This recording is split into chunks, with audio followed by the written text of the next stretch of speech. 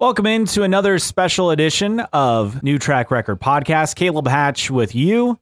Joining us now on the guest line, 2019 Indianapolis 500 champion, the 2016 IndyCar Series champion. It is Simon Pagenaud, who's starting on the inside of row number 8, driver of the AutoNation Sirius XM Meyer-Shank Racing Honda. Simon, first off, thanks for taking the time today. Thank you. Thanks for having me on the show. So, Simon, let's go back to qualifying. Honda, at least outside of Chip Ganassi Racing, struggled for speed, but do you feel like there's something different that you guys were able to discover yesterday in terms of the practice session and having speed for the race? Well, obviously, the Honda car is on the pole position, so the engine's doing just fine. It's our job to be better on our side of things. So eventually, I think in the race package, we're in good shape. I felt really good in practice yesterday. I felt strong, felt like I could pass cars, and I have really a lot of confidence going into the race. So the harder it's going to be, the better, because we have a great chassis, and the handling is phenomenal on our car. So I look forward to it. You look at this year, and for your team, it's been a bit of a struggle to start the season, but having additional track time, getting settled in, do you feel more confident going into this race compared to other race weekends this season? Yeah, it's a great point you make. IndyCar is reducing track time, practice. Outside of race weekend, I'm talking about, we don't have many days of practice. We only had 3 days of practice for the entire year to get ready. It's very little time. We do a lot of simulators, similar days, and it's not the same. It's just not the same.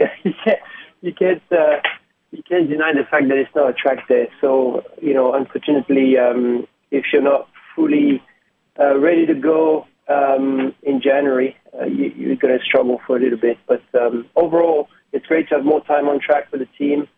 I feel like it's really helping our chemistry as well, which is always important in team sport. Simon, when you look at this team, you're in year 2 at Meyer-Shank Racing. Obviously, they had the success with Helio winning his 4th Indianapolis 500 back in 2021. Once your Penske teammate, now your teammate here at Meyer-Shank. As far as the familiarity, working with a driver you're quite familiar with, you've been teammates with in the past. How much did that help in transitioning to this new team last year, and then hopefully moving forward up the grid this year? I mean, it's huge for the team. Obviously, we have Indy 500 win together. It's great for the partners. It's great for the team as well, because we know how this race run. We know how to win it.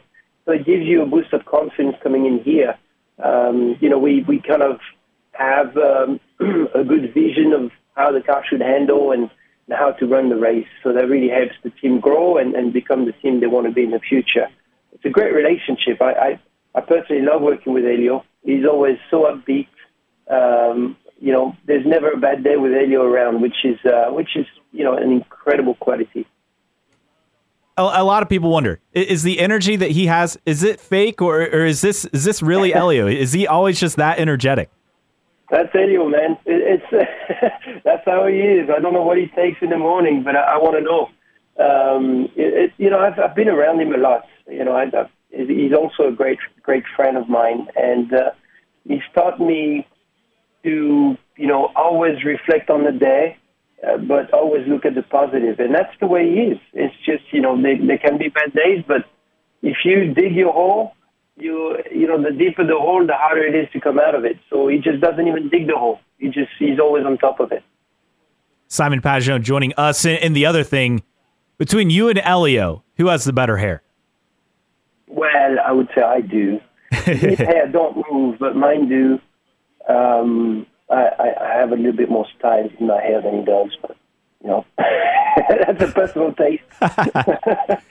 You're an Indy 500 winner, and you're always going to be introduced that way. How much has that meant for you, for your career, just to have that added to the kind of your title whenever you're introduced anywhere, and to have that Indy 500 winner's ring? I mean, it's everything. It was, to me, it's the accomplishment of all the hard work, all my dreams when I was a kid to be a race car driver. It's great to be a race car driver, but it's better to be a successful one. So, even for my kids, later on, when they realize a bit more what's going on around them, they'll be able to say that I won the fastest race on earth, So it's very special to me. It's a pride. It's an honor to be a winner of this race. Obviously, it's something you always want to do again once you've done it once, and it gets even more of an obsession. But I'm very proud. I'm very proud of what I've done. I'm certainly not done with it at all. I'm very proud of what has been done, but I want to continue and do more.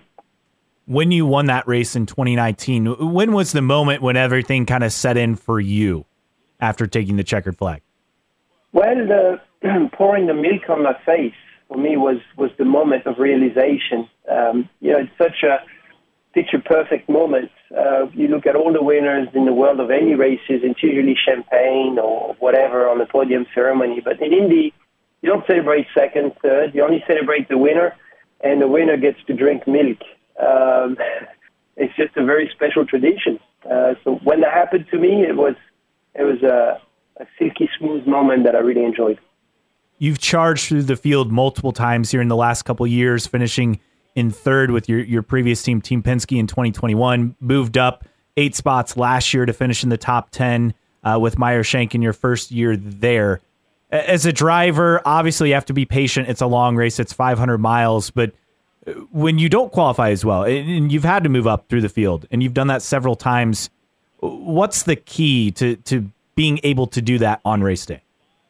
Well, people talk about patience, and I would agree, but it's to a certain degree. You have to, when you start in the back, you don't have time to waste. You just got to go forward, seize any opportunity you can seize. You got to pounce like a lion. There's no question. You start that race. There's a race start. At that start, you can't take it easy. You're going to have to pass some cars and so on and so forth because, all these cars are really fast. And if you just wait and settle and then just wait for the race to unfold, you're just going to be in 20th position when it comes lap 120, and the race is done at that point.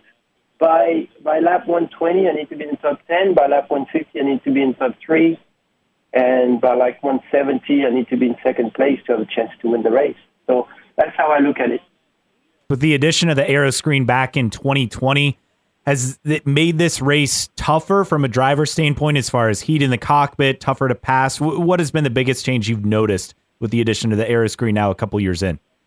Well, I got to tell you, you hate it or you love it, the biggest thing is safety, right? I mean, the drivers, I feel a lot safer because, the flying debris is what's dangerous and fatal to a driver these days in an open-wheel car. So when something's flying at 240 miles an hour, you can't see, you can't react. There's no superhuman people out there that can avoid a flying object at this speed. So the introduction of the Aeroscreen helped prevent a fatal injury of that kind. And for me, it's, I welcome that. It's just, it's just sad to, have a fatal injury like that and not be able to, be around. So I just enjoy very much the safety aspect of it. I don't like what it's done to the handling of the car, but that's another problem. But it's certainly a huge advancement in safety for racing in general. Yeah, you mentioned the handling aspect. It's kind of changed driving styles for some drivers. It's been a bit of an adjustment, and I think you spoke on that in the past, just how the car handles differently. Was there a point where you felt like you'd finally made that transition and finally gotten a good handle on how the car works now, especially on road courses where you're moving around a lot, with right and left-hand turns, but also even on ovals as far as that handling differently? For me personally, the biggest trouble is on road course and street course with that Aeroscreen because it's added so much weight higher up in the air that, it doesn't behave like an open wheel car used to behave. It's not as nimble. It's a lot heavier up top. So, a little bit like an SUV on the road versus a sports car, right? That gives people an idea of what I'm talking about. And it's not as nimble as it used to be. So it's certainly a big adjustment. But on oval, it's not been the same because the movement of the car a lot more steady and continuous through the corner. But yeah, we as a driver we have to adapt. No question. I've adapted. Breakthrough, I wouldn't say so, but I've adapted, and it's going pretty well. Always the question going into Indy 500 every year for I think fans is quite simply, will it be easier to pass? And with the Aeroscreen, it's made it tougher on ovals. Do you think this year, though, teams have a better handle on it, or is it just going to be heavily dependent upon conditions like it is most years? It's Indianapolis. It's never easy. That's a word that I would never use around the speedway. First of all, it's a place you got to respect very much because of the speed. But IndyCar is giving us a lot more components, a lot of parts to add aerodynamics to the car. So the cars in traffic behave better. It's a little easier to follow closer. But, it's still difficult to pass, and that's just the way it is. The first and second place will pass each other every lap, which is going to be very exciting for the fans. People in the back of the pack struggle a bit more because the car ahead of you is drafting and is going as fast as you on the straightaway when you're behind it. So it's always going to be difficult to pass back there in the pack. However, I found that IndyCar is giving us the tools to make differences between the cars and create better racing. So it should be better no matter what the conditions are.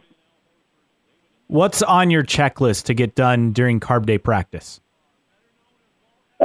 We basically want to check that the downforce level that we are going to choose for the start of the race is the right one. And when I say that, it's to understand it, downforce is what gives you grip, but more downforce is slower on the straightaway.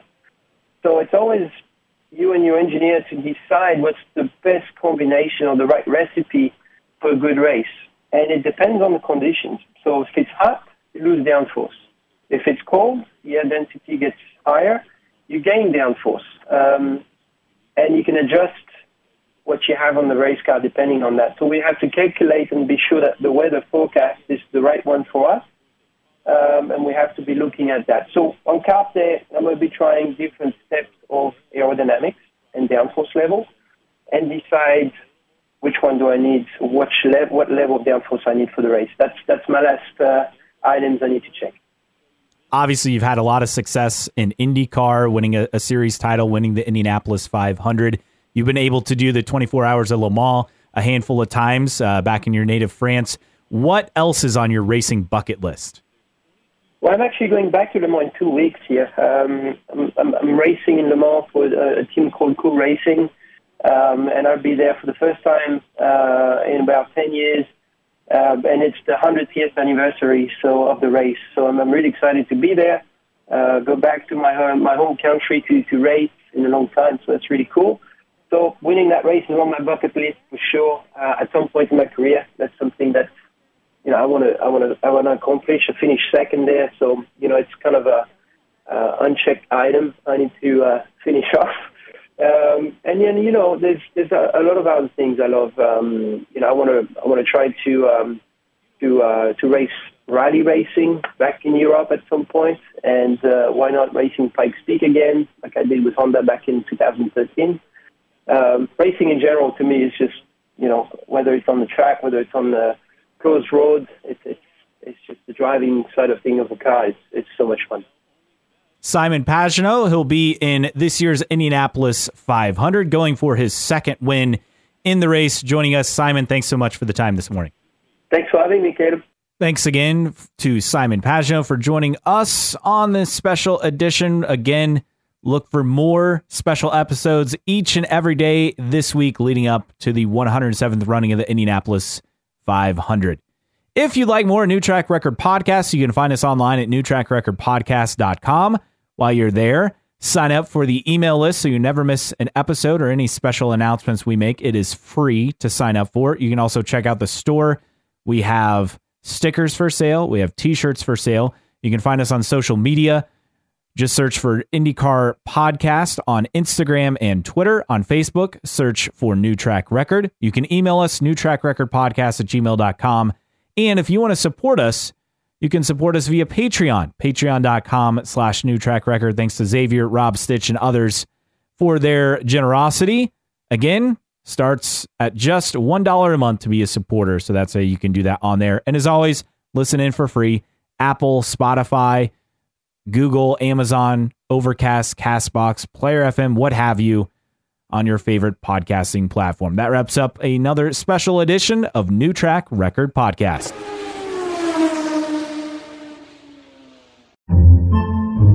Podcasts by Federated Media.